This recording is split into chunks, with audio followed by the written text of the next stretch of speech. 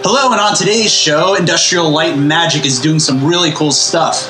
Megamind Doctor Who. Assassins vs. Templars on the big screen. And the Smurfs dropped their lawsuit against Eiffel 65. This is episode 2 of the G30 Happy Hour.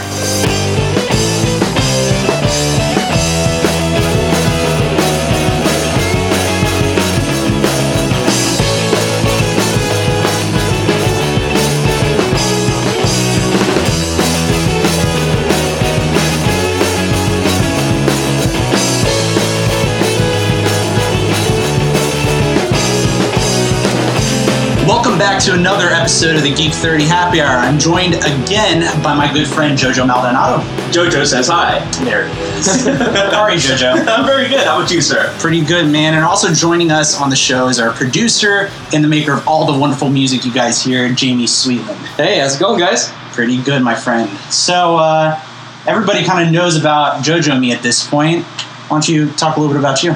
All right. Well, so I'm a computer engineer by day, and all sorts of other things by night.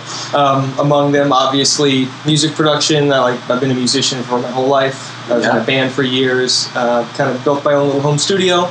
It's kind of my little home away from home downstairs where I can get away from things. Because I do have 2 kids. Yeah. My wife is wonderful. My kids are great and very loud and exhausting. Yeah. As all children are. Yeah. So it sounds familiar to the story of a lot of folks, I think, that end up in our shoes. They're old and they can't be doing all the stuff that they used to be able to do. You don't have time to dedicate to movies and shows and video games and music. But what can you do? Yeah. Life happens. Yeah, and Jamie and I, God, how long have we known each other now? a long time. Some like background. a decade or so. Yeah, actually, even longer. I feel like I've known you longer than that.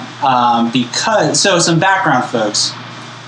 His wife Melissa and I used to work together at a high tech computer company with a certain fruit in the name, and we worked together and became very good friends, became very close. And she was always telling me, she was like, you really got to meet my husband. You guys would get along splendidly. And I said, all right, well, we were talking about common interests in music and video games and stuff. And I remember we went out we went and saw some band play or something. All of us went out together, and we were sitting there. And I said, and I remember talking to you for a while, and I was like, yeah, no, this dude's awesome. This is awesome. And so I remember Melissa always telling me, Jamie was in a band back in the day, and it never really clicked what the name of the band was. And then it came to mind, we were sitting there, you had gotten up to go to the bathroom or something. And I looked at Melissa, I said, wait, what band was he in? And she was like, 1/3 Dork. And I said, holy shit. and the reason I said holy shit is because back in high school, my buddy Chris and I used to listen to your all's band a lot. Crazy. We used to listen to you guys. And it was one of those things where I was like, holy shit, small world. Yeah. So so it's really funny, and Jamie made some great music. He still makes great music. Well, thank you. Yeah, and we still play some music together every once in a while. Like I said, I've been playing guitar and everything for 15 years, but this dude's a musical genius. And so it's wonderful to have him as part of the project. Like I said, he helps us produce this show and provides all that wonderful music that you guys hear. And again, thank you for all you do. Yeah, super thanks, definitely. Yeah, thank you for giving me a creative outlet. That's what this is about, man. This is good. I can't get that jingle out of my head. Sorry. Oh, I know. I'm not gonna lie. I actually listen to it when I'm driving sometimes. Right. This song's so good. It's so good. So let's get into what we're drinking tonight. Jojo, you want to do a little introduction? We've got in front of us Genesee. We've actually got their cream ale. Yes. And this is, I don't know, this is kind of a throw-off. I wasn't expecting what came out of this can. It's actually really amazing. I'm a big fan of it. Alex was saying something about the 50-50 chance of whether or not you like it or you don't like it. There's no in-between, apparently. And I say that because Jamie over here introduced me to this beer, and he specifically wanted to bring it on because he had that. He said that exact same thing to me. He said, you're either going to love it or you hate it. And I love it. I think it's great. I have given it to many friends, and they're like, here, you can have the rest. So, just to kind of give you some background, if you guys hadn't heard of it, per their website, in the old days, there were ales and there were lagers. Ales were flavorful, lagers were smooth, and never the twain did meet. Never the twain did meet. That's like freaking poetry. All right. Until Genesee Cream Ale came along, and then the twain met head on to form an American original with the flavor of an ale and the smoothness of a lager. Cream ale is unique then, now, and always. They talk about how they do it. They say we skillfully warm ferment Genesee Cream Ale with our own signature top fermenting yeast. I don't know what the hell that means.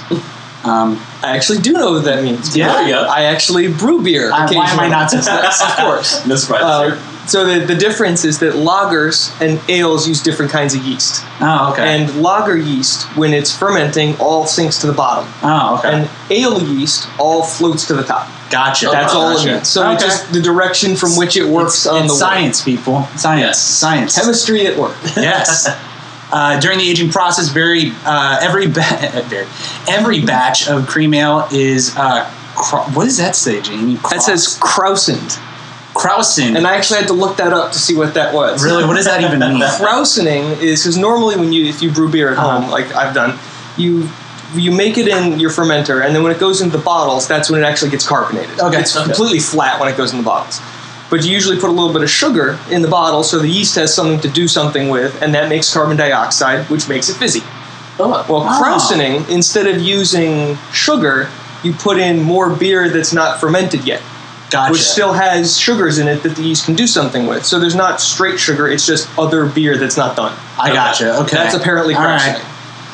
Yeah, and it says this process results in cream ale's remarkably creamy white head and a body that is far more distinguished than standard American lagers. So, with that, gentlemen, cheers to you guys. Cheers. Thanks so much for coming and hanging out tonight for another episode.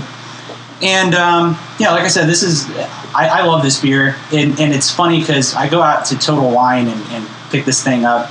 It's a pack of 30 for $15. It's in the can. You cannot beat it. Yeah, it's in a can. I should preface that. You can't beat that. So if you want a really good, cheap beer that you may love or you may absolutely hate, I recommend checking this out. And if you hate it, you only wasted $15. You know? Exactly. What's the harm in trying it?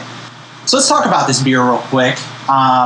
Jamie, like I said before, I believe he knows a lot more about this beer than most. Why don't you give some backstory? I'm at least closer to it, put it that way. So my mom's side of the family is from upstate New York, Rochester specifically, which is where Wegmans is based, for anybody who doesn't know that. So that's why I was so excited when Wegmans showed up down here. But when we used to go visit my grandfather up there, we had to drive past the Genesee Brewery to get to his house. So before I was even old enough to drink, I knew what Genesee was because I drove past the thing all the time. Didn't smell very good when you drive past it. Oh, really? What did it smell like? The beer tastes way better than it smelled. Did it just smell like rotten? All breweries sort of smell like bread that you left out too long wet. Yep. It's just not a great smell. I get it. But they make a variety of things. They make Genesee beer, Genny Light, Genny Cream Ale, and of those, from what I've been told, Genesee Cream Ale is the only one you should even bother trying. Okay. Genesee beer is crap. Yeah. It tastes like how much you spent on it. Yeah, fair enough. Opposed to Genny Cream Ale, which tastes better than what you spent on it. And still not the best beer in the world, folks. It's really not, but it's very, I don't know, I enjoy it for a very, you want that cheap beer, sort of easy to drink. Right. And it's what I'd call a drinking beer. It's a drinking beer. Exactly. Yeah, it's nice. Jojo, what are your thoughts? It's above utility, obviously, over here. It's very smooth, which is why, they put it together, the lager and the ale, so you get the bitterness, you get the flavors, but you also get the smooth and the finish of it. I like the pairing of the two. I could definitely see myself drinking this, playing video games, watching a movie, just have a night with it. It would be awesome. So you guys enjoy that. And with that, let's get into the news. So today in the news, we're talking about Industrial Light and Magic. Now, Verge had a really cool article and an awesome video on Facebook kind of demonstrating some of the stuff that Industrial Light and Magic is doing with virtual reality.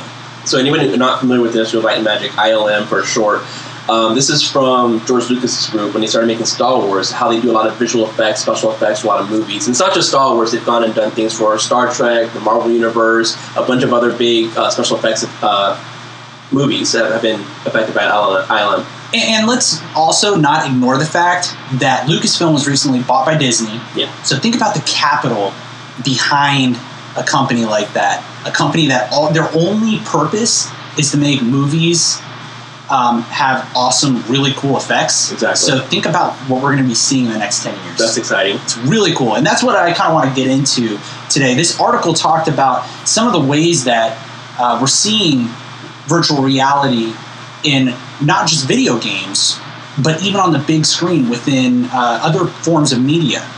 So they showed in this video, and I'll link it in the show notes, some of the things that they're doing are just incredible. You can actually bring yourself into a scene. They were showing some of the things that they were doing with the Star Wars franchise, where they had the guy put on a VR glasses. Right. Something similar to like the Oculus Rift. Yeah, walked into a space and was interacting with a Velociraptor, with C-3PO and R2-D2. Right. They were talking about some of the things that they were doing with the new movie, Star Wars. What is it? Rogue? Not Rogue One. Is it Rebels? No, not Rebels. What's the name of that freaking movie? Star Wars Rogue. Yeah, Star Wars Rogue One. And they were talking about the director, Gareth Edwards, and his experience using VR to explore sets for the movie that haven't even been made yet. Right. So he was able to step into a set that isn't going to be drawn for another year or so, 2 years or so. So he was able to actually be on set, see how everything's going to pan out, so you can frame everything first and then later on put it in later on, which is insane.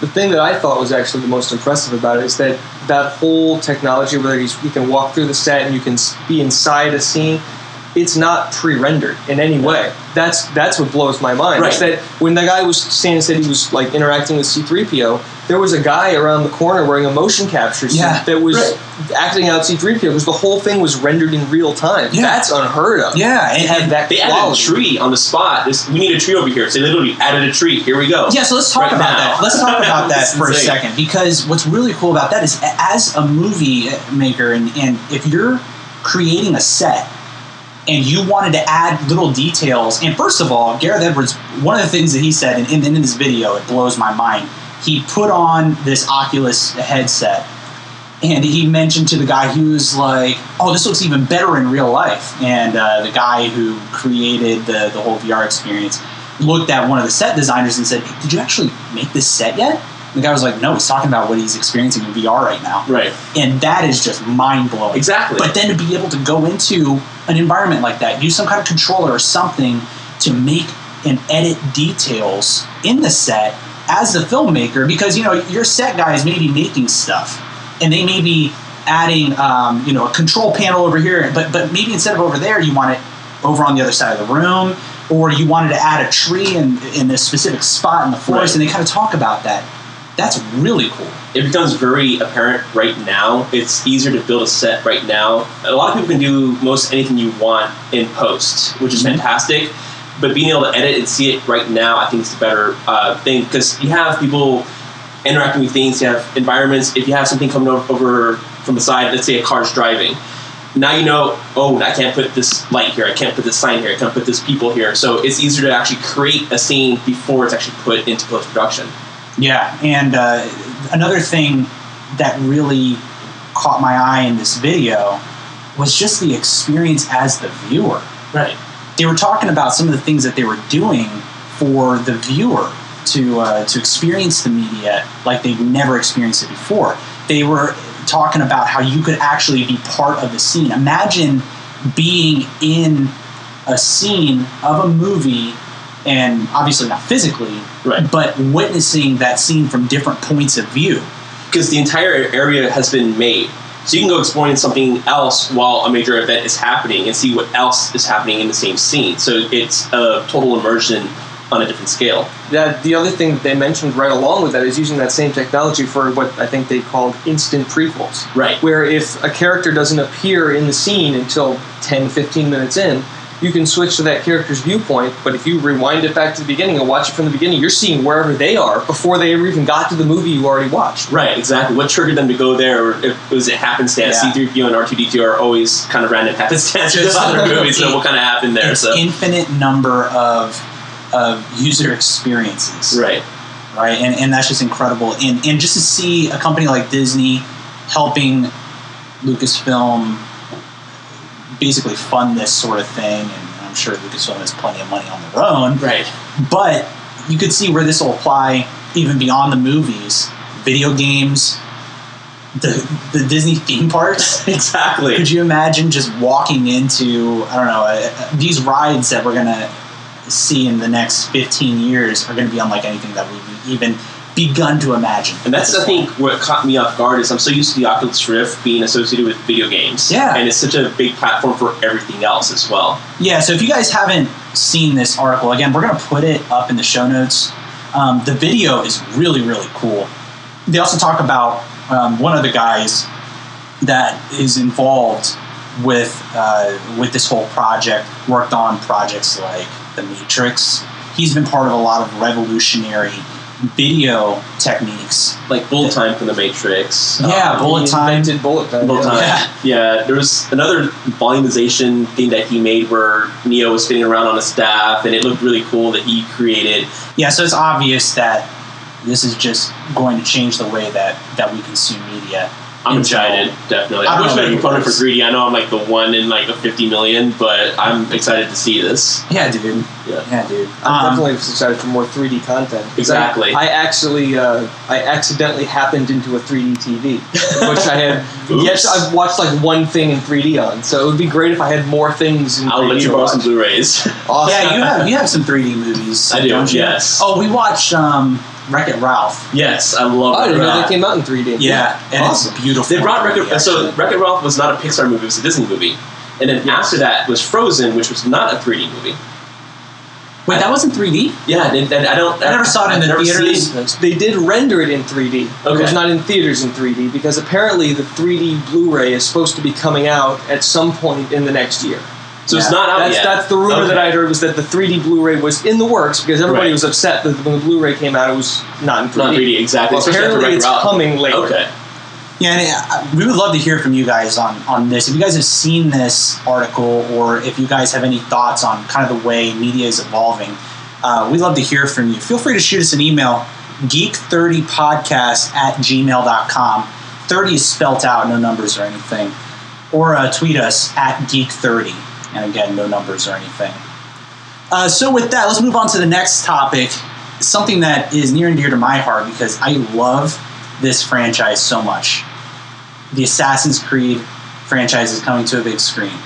And we've seen other video games come to the big screen at times. It's a little, I don't know, iffy, right? I mean, we can kind of say that certain movies have not done so well. One of them I can remember, Prince of Persia, was not so great. Jake Gyllenhaal. Which- what other movies were not Ironically really- speaking, before I even go into that, Prince of Persia is Assassin's Creed, by the way. Oh yeah, it totally is. It totally, For those who don't know that. And that's there's a reason why I bring that up because it's basically the same game. What other games have come into The movies, Double Dragon was horrible. Yeah, it Super was Mario pretty bad. Brothers was horrible. That's the first one that comes to mind. Yeah, It's the one that Super looked like it Mario. had Ron Jeremy in it. So- but it yeah. wasn't Ron Jeremy. No. Street Fighter came out with Jean-Claude Van Damme and it was horrible. Yeah, it was really Mortal bad. Kombat. Mortal Kombat. That was just violent. The first one was amazing. The second one, I don't know where they went. They just got a completely different cast. Some people took it seriously, some people didn't. It was insane. So they started Mortal Kombat well. They just didn't finish it very well. No, I'm trying to think of others. Resident Evil started off solid, and then it just became a Now cash cow. I never got into those movies. I never. I like the first one. It wasn't Did that you? bad. Yeah. Michelle You're a big Rodriguez, movie buff, though. So Yeah, Michelle Rodriguez dies again because she dies in every movie. Oh, yeah, you that's know, true. use the whole story where she dies. Yeah, you guys should see JoJo's wall of movies. He has how many shelves? So I used to. They were You don't have it shelves. anymore. No, I've actually consolidated everything to a suitcase now. Really? Right. That's a big deal. because it took up so much space. Media server. I'm working on that too. I'm going to get myself a Drobo at some point and just start ripping everything. I did that a long time ago. It makes everything easier, and then just put it on Plex, and you're good to go. Yep. And so I had 11 of the IKEA shelves, and they were all full. I actually had DVDs off of the shelves because I didn't have any more room for it. Guys, that's ridiculous. It was, I think I measured at one point, it was about 8 feet wide and about 7 feet tall, and it was just all DVDs and Blu-rays.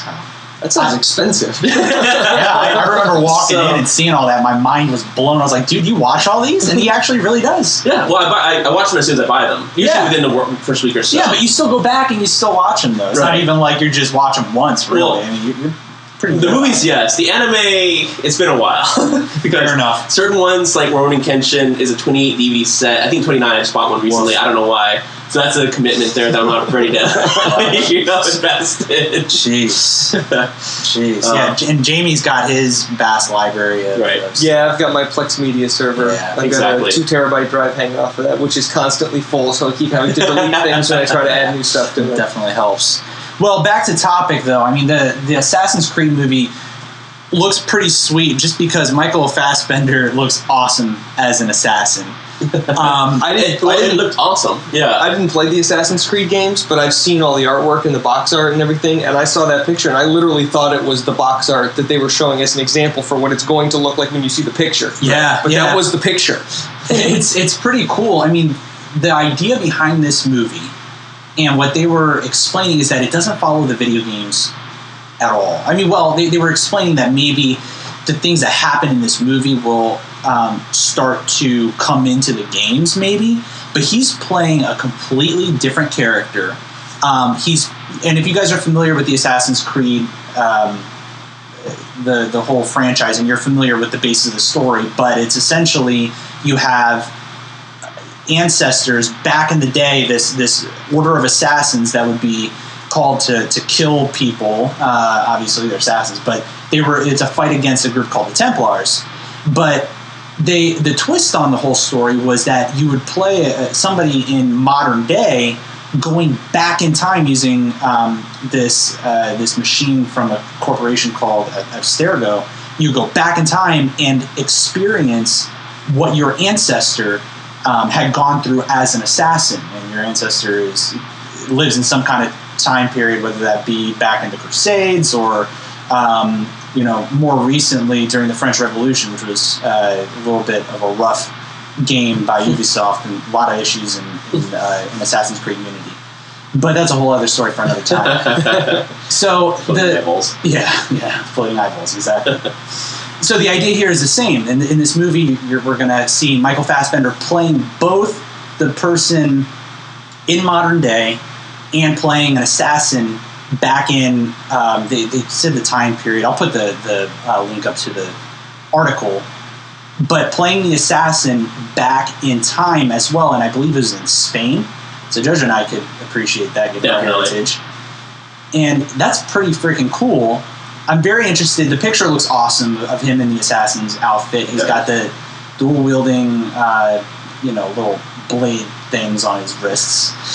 And so that's definitely cool. But it leads to another question. I'm actually excited about this because I like Michael Fassbender as an actor. Definitely. He does some great stuff. Yeah. What are other games that you would love to see transformed into a movie, and who would you love to see play that role? I think mostly I would hope Michael Bay doesn't produce them. Explosion. No context. Explosions. Yeah. Lens flare. Exactly. A lot of lens flare. That's J.J. Abrams. Oh, right. My fault. I got him mixed up too. Yeah, it's all good. Remind me, I'm opening another beer. There we go. Again, I'm retro. I would love to see a Mega Man series, but that's just me being crazy, Okay. I think the graphics nowadays would be fun. But real life? Right. Or would you like to see it like Pixar animated? I don't know that was like Pixar. The moment it went Pixar, so the later versions of Mega Man, the original 6 on Nintendo had a theme to them. It was all 8-bit and whatever.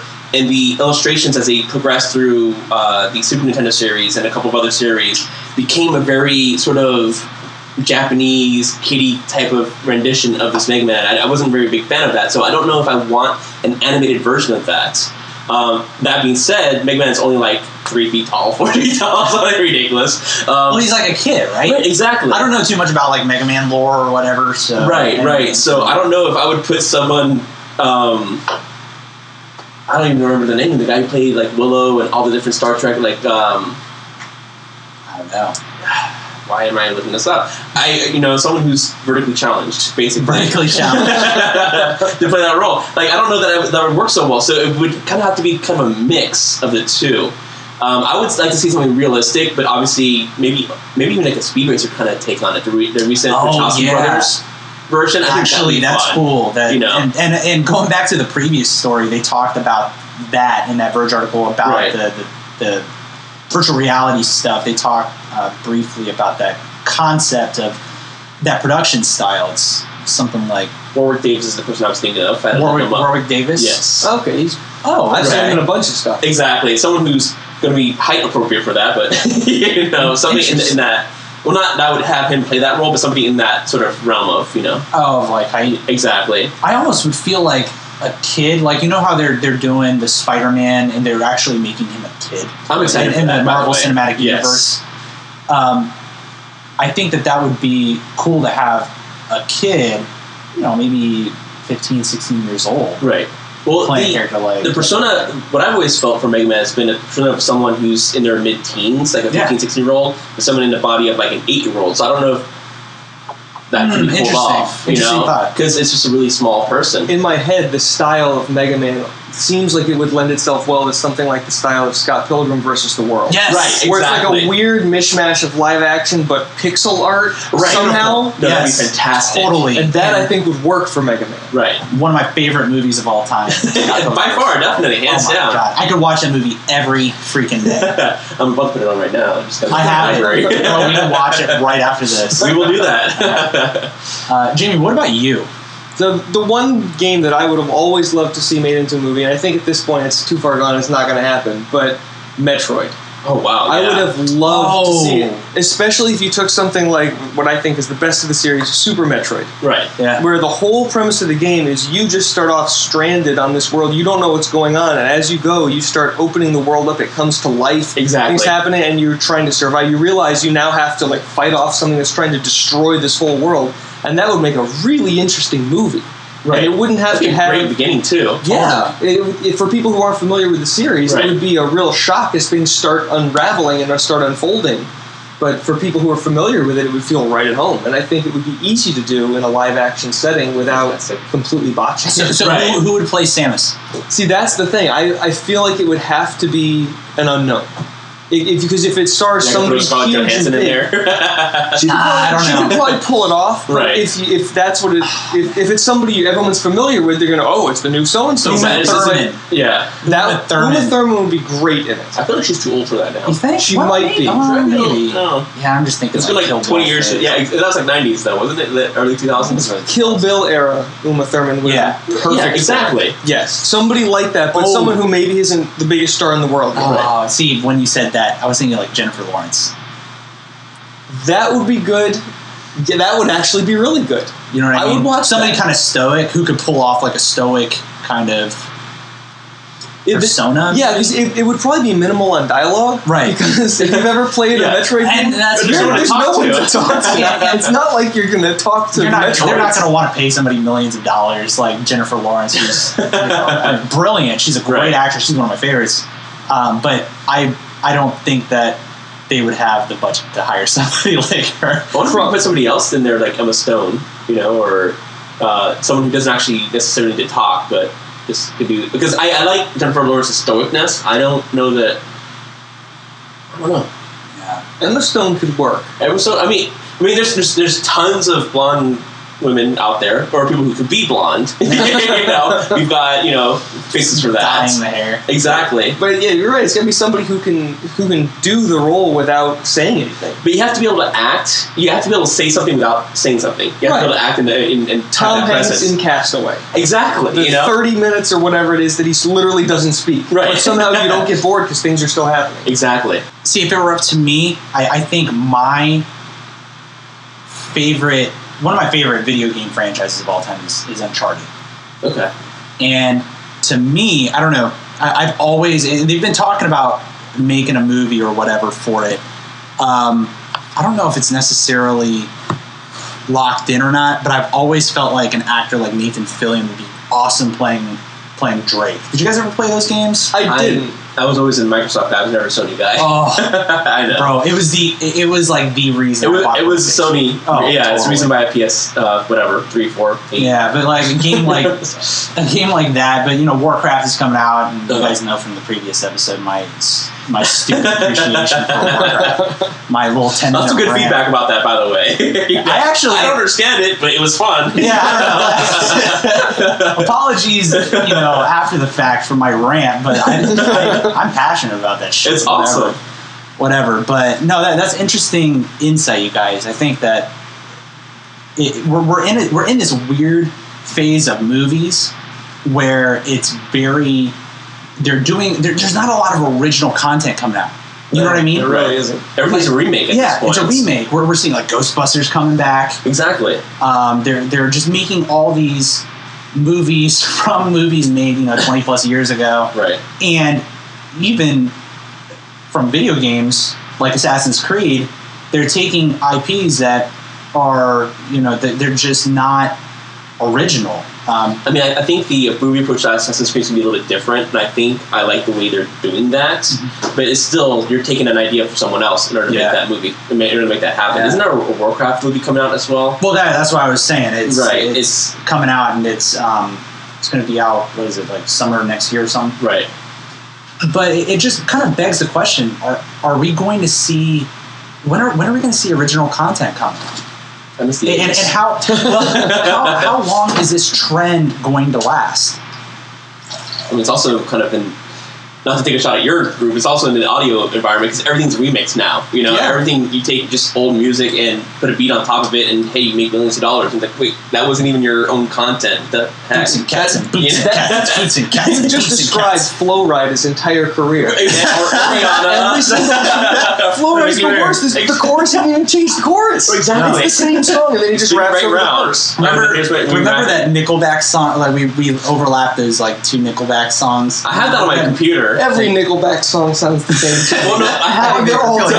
Literally, I have an MP3 called Nickelback Sucks.mp3, and it's one song on the left channel, one song on the right channel, and they're identical. I feel like this is the same. There's no editing except for putting them together. I feel like this is the same thing that we saw. Oh my god, it's funny. So I just wonder at what point this trend is going to be over. I think that we maybe see this for another, I don't know, 5 years at most. Well, because everything has to be planned out. I mean, the Marvel Cinematic Universe is planned out until like 2019 or 2021, something like that. And that's totally cool. Don't get me wrong. No, that's cool. But I'm great with it. With Hollywood, everything's planned 3 years in advance, and another year to 2 years to actually make. So everything's 5 years in the making. I just think maybe like 5 years from now, people are going to finally become like, okay, well, like they've remade the remake. We know this story. We're going to see Peter Parker's origin story again for like the third time. Except Sony's going to put him from high school to college in like 12 seconds. I forgot. How does Bruce Wayne's parents die? I forgot. Shot in an alley. What? Really? Yeah. I had no idea. No. They've never showed that before. Yeah, no, never. No. Bruce Wayne grew up as an orphan, except for his brother. What? Yeah, in a rich house. I don't know. No idea. Yeah. I had no idea. So that didn't fester for like 20 years or whatever. when I saw that in the Batman versus Superman trailer, I was like, oh my god, we're going through this again? Are you kidding me? The show Gotham, I keep seeing ads. I don't watch, but I've seen ads for it. And the very first few episodes, they were showing Bruce Wayne as a kid being talked to by a cop because his parents were just like, okay, we get it. And look, guys, like they're not going to get any more dead. I get it because that's what makes Batman who he is. That's a very pivotal point in his development into the Batman. Right. But holy shit, I'm done with that. Let's move on. At some point, there has to be enough versions of it out there that if you say, I think I want to get into Batman, it's going to come up. It's going to show up. Yeah. You're going to find out. It's crazy to me. Well, there's you have, for those of us who subscribe to cable, I don't, but you have, 1,200 channels. It's going to be kind of the same thing with Batman at this point, where you just have 1,200 renditions of Batman. Which flavor of Batman do you want? Which flavor of Spider-Man do you want? Which flavor of Iron Man do you want at this point? Iron Man's. I'm not going to take any shots at that because that's kind of a new take on everything right now. Bro, from our experience, we need like a good 3-hour segment to talk about Marvel because we stayed up until 3 in the morning talking about that. We had a 3-hour and we weren't done, so I don't know that. It's not even done yet. It was a nice little argument. Just don't say Ant-Man around. That's all it is. So moving on to the next topic, another cool article that I found was that they're making a Doctor Who Lego set. Yes. And this is super relevant, at least to me, because I've been, as you guys know from the last episode, I've been kind of catching up on Doctor Who. I know I'm late to the game, I get it, but I'm appreciating the hell out of it. Right. We're just glad you're getting into the game. I know. Yeah, we're happy. Yes. Yeah, Get in whenever you want. So good. Like I'm back into it, and you know, I just saw the first episode with Matt Smith as a Doctor. I've been binge watching the hell out of it. And it takes a couple episodes to get into his stride, but once he hits his stride, you'll see it. It's awesome. But this Lego set is really cool, and the visuals, the box art and stuff that they show shows David Tennant's character, hair and all, you know, that crazy like wicked pompadour, big pompadour, and tossed his hair, or teased his hair. I'm sorry. And it's cool. Rose Tyler is in it. They have the Daleks and all these different characters. And it takes me back to the day when, gosh, I was in, I don't know, middle school or something, and I was on this kick where I was just collecting every single Star Wars Lego piece that I could have ever gotten my hands on, and I had this huge collection. I'm pretty sure I still have it, probably somewhere in somebody's basement somewhere. But it actually kind of got me excited, and I was thinking, oh, that would be kind of cool to go and because they recently came out with a lot of cool things. They came out with the Ghostbusters Lego set. They came out with the Back to the Future Lego set. They've been doing Star Wars forever. Even if you see the Lego movies, they have so many different IPs. They brought so many different. They had Marvel, they had Batman, they had all kinds of crazy things. They're bringing back all this old stuff. Yeah, it's all old stuff. All old stuff. That's because all of us were fans of it when we were kids, and now we're old enough and have enough money to actually buy this stuff. They're reselling us our childhood. Exactly. And we're paying for it. I'm dropping cold hard cash for it. I'm not lying. Yeah, I'll pay for it. Whatever. Exactly. But I mean, does this speak to you guys? This Lego set, like, it speaks to me. Like, would you guys go and buy this as adults? I mean, obviously, Lego is something that kind of speaks to folks like us, but it's obviously kind of geared towards kids. Right. So, what about you guys? Is this something you guys would ever? I would buy it in a heartbeat. I actually have a couple Lego sets up on display in my home studio. I've got a Volkswagen camper bus that I got last year for Christmas that had 1 million pieces and took forever. The motorized AT-AT walker that actually walks. Yeah. Oh, really? Yeah, it's awesome. That's cool. I've never seen that. Was that part of Technics or not? No, that was part of the regular set, but it came with a little Lego motor, and all the legs are actuated and everything.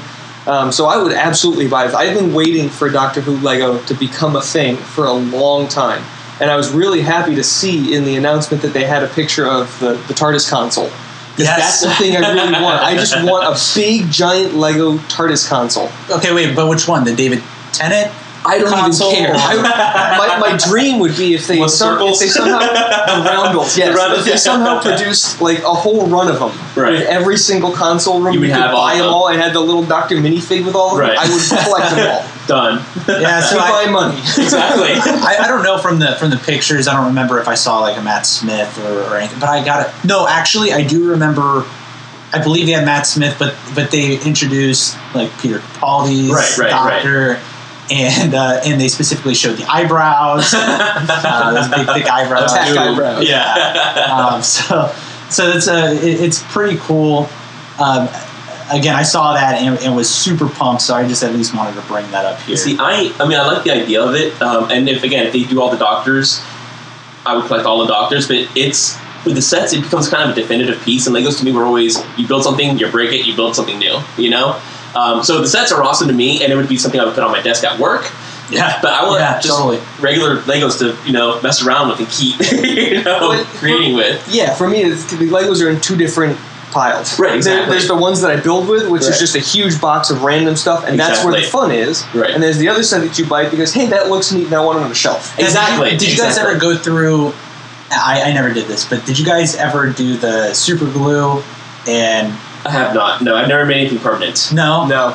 The Crackle, me neither. whatever it is. Is it the Crackle? Lego movie. So good. So you guys have both seen that movie, right? Yeah, definitely. Yeah, it's been a while. It's so good. It's on HBO right now. It comes on HBO all the time. Right.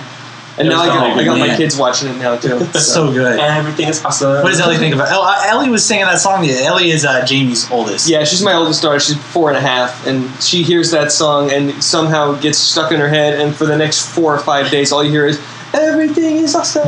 Yeah. You're usually telling her to let it go, which brings another song on. No, that gets her little sister going. Oh, okay. And that never goes away. Frozen has never left my house. No. I think Disney actually wrote an apology to all the parents because of Let It Go. They should. I think it's an official thing. I think Damn look it, it up. Disney. It's an official thing that it's like, I'm sorry, this is so catchy, and all your kids are singing it repeatedly. But guys, it's a really good song. Don't get me wrong, it's a great song. All the music from that whole movie is fantastic. But anything gets old on like the 400th time through. Yeah, I remember hearing you had to sing that to Ellie on repeat because you learned how to play it on the guitar, right? On Jamie? the guitar, on the piano, on pretty much anything that I was playing at the time, because no matter what I picked up, I said, "Oh, play you a song. What do you want?" "Let it go." "Well, how about we do something else?" "No, let it go." Okay, See, I let don't it go. have It kids, is. and so this is me saying something as someone who doesn't have kids. I'd be like, okay, I've let it go, and I put the guitar down, I put the piano down. It's like, this is what you requested. And that, folks, is how you teach your kid to be a smartass. I would have horrible kids. Oh, that'd be great. I think you'd have screaming kids. I'd have screaming That's the problem. That's why you don't do that. You go, "All right, whatever you want, sure." Yeah. So we brought Jamie on the show not only to provide his insight on the geeky things that we talk about, but also kind of to share some of his own passions in life. We kind of talked about some of the music and some of the creative things that he does here for the show. Jamie's become very handy with building things and fixing things, and specifically with music and technology. Speaking of the Doctor Who console, right? Yeah, Jamie can just build one. So I really kind of want to if I had a good place to put it. yeah. So Jamie, why don't you share a little bit about some of the projects that you've been working on? Yeah, so a long time ago, I never really knew how to build anything, electronic or otherwise, and at some point I realized that I really wanted to. So I just kind of went out and decided to start Googling things and watching YouTube videos, and I got a couple books on electronics to figure out exactly how electronics work, like what do resistors and capacitors actually do. They're on every circuit board you've ever seen, but unless you know what they do, you can't make any sense of them. And after playing around with them and tinkering and frying a whole bunch of things, I've actually gotten to where I can actually build things, which is awesome. So I've built from a kit. It's called the Nebula Phone. It's a little instrument, and there's a little keyboard on it that you can play with a little alligator clip. And there's no case or anything. It's just a circuit board, and you plug it into an amp, and it sounds awesome. Nice. And it's got a bunch of effects built into it and all sorts of things. I've also started building guitar effects pedals, both from designs I found online and then trying to tweak them for myself to say, yeah, that sounds cool, but maybe if I used this instead, it would sound even better. Oh, I owe you that distortion pedal, I think. Yeah, you have a dead pedal, or dying pedal. Jamie wants to take a distortion pedal that I have for my guitar and turn it into a fuzz box, right? Yep. Yeah, and I am all about that because I definitely want a good fuzz box. Needed to replace that distortion pedal anyway.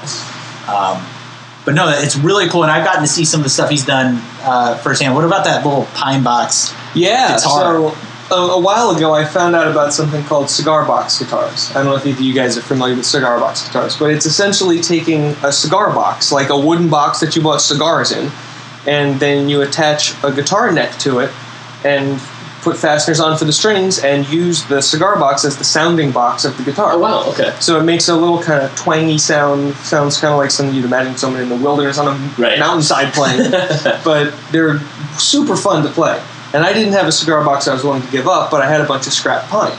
So I took all this pine and I sawed it down and made a box and carved out a neck and put a fretboard on it and had tuners in the top and found bits of metal for the bottom. And I'll be damned if the thing doesn't work. It really works. It's super fun to play. Yeah, I've seen it firsthand. It's really neat. And he's very very good about picking up on that stuff and learning. So where did that inspiration start? Is there?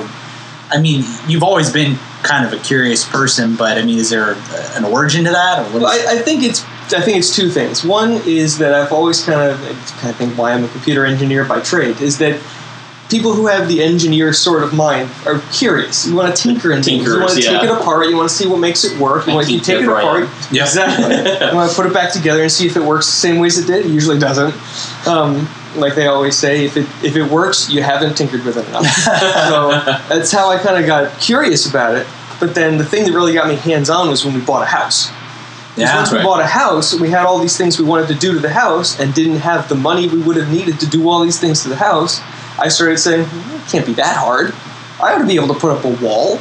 I ought to be able to remodel a bathroom. Sure, I can put in a patio, take the deck down and put on a paver stone patio. And once you start doing those, you start building to your skill set and you realize, hey, this isn't all that hard. It's just built on the last skill I learned. Right. And the longer you go and suddenly you wake up one morning and realize you're actually capable. Yeah, so, it's definitely really cool. It's an accomplishment. On your resume. Yeah, and going over to his house and seeing some of the things that he's done and working on that patio, I helped dig up a nice big hole with him in that backyard. Yes, both thank you and I'm sorry. Yeah, you're welcome and thanks. Seeing that, it's definitely cool. I wish that I had all the handiness that he has. But it's definitely cool to see that. And on the same note, when it comes to this sort of creativity, what do you see in your kids? You've got 2 kids. Can you talk about your kids? Because I think they're hilarious and I love them. It's funny. They're completely polar opposites almost. Yeah. The older one, in a lot of ways, is almost they're both actually almost a perfect mix of me and my wife, just completely different parts of us. The older one, Ellie, she always has been very engineering minded. She builds things. She likes to build towers. She gets blocks and things and tries to see how high she can stack them and tries to make things out of them. And she'll do crafts and fashion things out of paper and all sorts of really creative things. And Avery is like a wrecking ball. Yeah. She will. The biggest problem we have is Ellie builds something, Avery knocks it over. Oh no! That's her primary mode of action is destruction. But she's creative about her destruction. Tell the story about Avery and the rice. Oh jeez. So I had been making rice. I was making like chicken and rice and vegetables for dinner or something, and it was that rice instant rice where you put it in the pan and you cook it for 5 minutes with the lid and you take it off and leave it off, right? And just set it there. So I had taken it off with the heat and I set it at the back of the stove with the lid on. And I go in the other room to see what Ellie's doing, and I hear a kind of a scraping, clanking sound. And I'm like, what is happening? So I come back in the kitchen. Avery has gone to the other room, gotten a chair from the kitchen table, dragged it to the stove, gotten up on the chair, dragged the pot from the back of the stove, taken the lid off, and is about to scoop handfuls of boiling rice out of the pan. And how old is Avery? She just turned 2. There you go. Not the age at which you should be touching anything on the stove. No, I mean, you shouldn't be touching anything I guess anything that hot with your bare hands ever, but a 2-year-old that has the know-how to take a freaking chair. She is crafty. She engineered that solution. She did. It's a completely different side of it's the engineering. It's a different approach, but they both have their father's engineering talents. And Ellie's my goddaughter, and I remember going over there the other day and playing with her, and we were talking about the Lego tower that she was building, and I suggested one little thing that she should definitely do, and she said, no, you can't, no. And then she said, very strong-willed. She said, this is the way it needs to be. And I said, okay, all right. Whatever you say, homegirl. So it's definitely funny. We appreciate you sharing your passion for all that stuff. Yeah, absolutely. And with that, I think it's time to wrap it up. I think it's a good time to end right here. All right, Jojo, where can people reach us? As always, we have a Geek30podcast at Gmail account, and 30 is written out. It's not numbers. So Geek30podcast at gmail.com. We have a Twitter handle at Geek30, again, spelled out. Or you can call us and leave us a voicemail, 443-424-3350. Yes, and by the way, folks, we are now on Stitcher and iTunes. For all you iTunes listeners out there, give us a 5-star rating, and be sure to subscribe. We would really appreciate the support. And of course, special thanks to our guest, Jamie Sweetland, for all of his insight. Thank you so much. Yes. Thanks for having me on, guys. And thank you for all the awesome work you do from a production standpoint. and all the awesome music that you make. If it's catchy, it's his fault. Yes. I'm sorry. And thank you to you guys for listening. We really appreciate all the support. Great feedback from the last show. We're looking forward to making more. Keep it coming. Yeah, so you guys take care. We'll see you next time. See ya.